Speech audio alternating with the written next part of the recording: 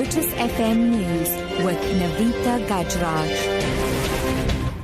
4 o'clock, we start with the international news. Good afternoon. French President François Hollande has reiterated that his country is at war. Now, earlier today, police forces carried out a 7-hour raid on an apartment suspected of housing the alleged mastermind of Friday's attacks. 2 people were killed in the raid, and a woman also blew herself up with a suicide belt. Now, 7 people have been arrested. However, the fate of chief suspect Abdelhamid Aboud is not yet clear. Friday's deadly attacks claimed 129 lives and was claimed by militant group Islamic State. I would like to express our gratitude, our admiration for the security forces, the police officers who have launched the operation. They knew the danger. They underestimated once again the violence that they would have met with.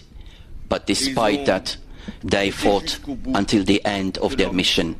Back home, Gauteng Premier David Makhura has ordered a forensic investigation into allegations of maladministration and financial mismanagement in the Provincial Department of Sport, Arts, Culture and Recreation.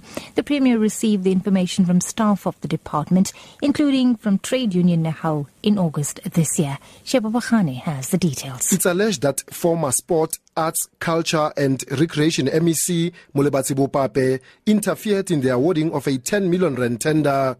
Bopape has since been moved to the position of MEC for Social Development. It's not clear at this stage whether Bopape will be suspended pending the investigation. A preliminary report is expected by the middle of next month. Tsebo Phakane, SABC News.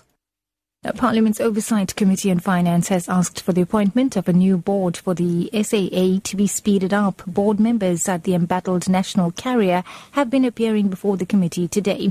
Some opposition members asked board chairperson Dudu Myeni to give reasons why she should not resign.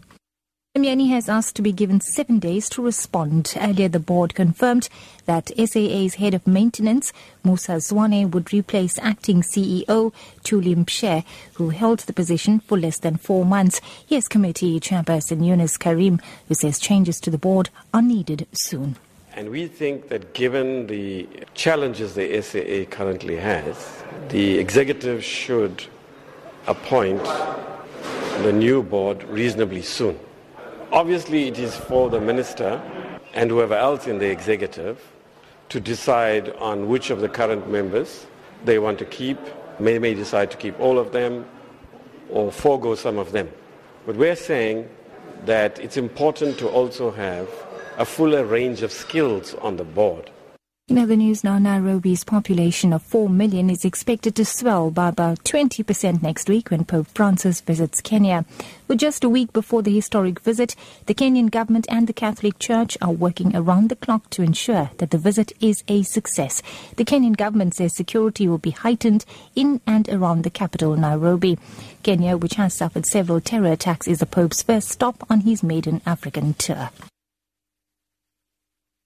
And wrapping up, the world has lost another legendary rugby player. Springboks centre John Gainsford passed away this morning following a long battle with cancer. He was 77. Gainsford established himself as one of the greatest centres of his generation due to his powerful bursts and rock-solid defence. He earned 33 test caps and scored 8 tries during his Springbok career between 1960 and 1967, playing in 71 Springbok matches in total. Meanwhile, former All Black great Jonah Lomu, who revolutionised wing play, died in Auckland, New Zealand earlier today. He was 40 years old. Lomu had suffered from kidney disease for 2 decades and had a transplant in 2004.